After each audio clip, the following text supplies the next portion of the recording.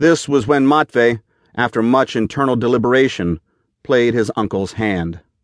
Matvey convened a top-secret meeting of the bosses and made his proposal. In exchange for a top place in the cartel's power echelon, Matvey would produce a weapon that would bring the United States to her knees. In the power vacuum that would follow, the cartel could move in and set up shop, becoming a world power in a matter of months. The top bosses sat in stunned amazement as Matvey laid it all out for them. He spoke of his uncle Alexei and the work he had done at the Vector Institute in the area of biological warfare. He spoke of the Marburg virus and hemorrhagic fever. The initial work with the weaponization of the virus, Matvey explained, had been done by a Dr. Ulyanov, who accidentally caught and subsequently died from the virus. The autopsy of Dr. Ulyanov's body showed that the virus had mutated and was now even more lethal. This strain, known as Variant U, became weaponized by the Soviet military in 1990. The program was canceled in 1992 after the breakup of the Soviet Union. Alexei had become very bitter over the way he had been treated under the Soviet Empire, and viewed his work as his personal property. He carried on the work in private. He was nearly caught after securing several vials in a modified lunch cooler prior to being escorted off the property. Alexei had to bribe several of the soldiers, one of whom almost reported him, and would have had he not had a young wife and 2 hungry babies to feed at home. In the collapse of the Soviet Union, so much military hardware went missing that the few small vials were never missed. They were having a hard enough time accounting for all the nukes.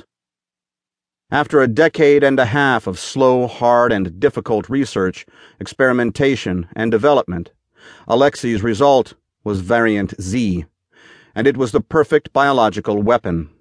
Alexei secretly hid the results and kept several vials frozen in a tank of liquid nitrogen. He had nearly bankrupted himself paying for his own laboratory equipment, and he wasn't being paid worth a shit at the Vector Institute. He had to do all the work on his own time, hidden from the institute, which itself was suffering from a severe lack of funding.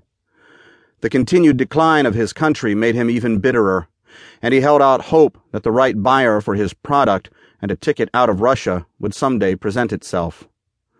When Alexei shortly thereafter became unexpectedly ill and was confronted with his own death, he confided in his nephew Matvey what he had accomplished.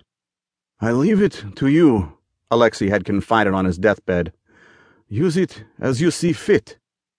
Matvey went on to explain to the cartel bosses that when Variant Z was given to a person via an injection, with a near 100% mortality rate if infected, the human carrier itself became the tool by which to spread the disease.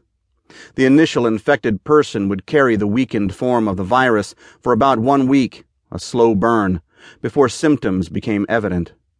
As the virus affected their central nervous system, they would become more and more agitated, eventually violent, aggressively biting or injuring future victims, spreading the virus through the transfer of bodily fluids. The longer the virus remained in its human host, the more mutated and lethal it became. It reacted quicker to the new host the longer it remained in the blood system, with less of a dormant stage. The person eventually died, but the body, amazingly, continued to function at a limited level. This animated body would be able to sustain massive amounts of damage and still function as long as the central nervous system stayed intact, able to further spread the virus to other living hosts. Following a 6 to 8 week infection period, the host would eventually stop functioning as the 107-degree temperature and lack of nutrition weakened the muscles and brain enough to stop all functions, with the virus consuming all remaining cells in the body. With a terrifyingly fast and effective means of transmission, combined with the fact that the virus itself could not survive outside the human body for more than a few minutes, it was a fearsome biological weapon.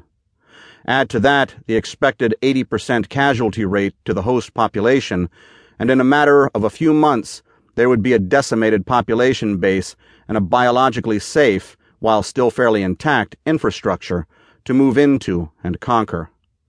Matvey certainly had their attention at that point in the meeting, as low murmurs filled the room.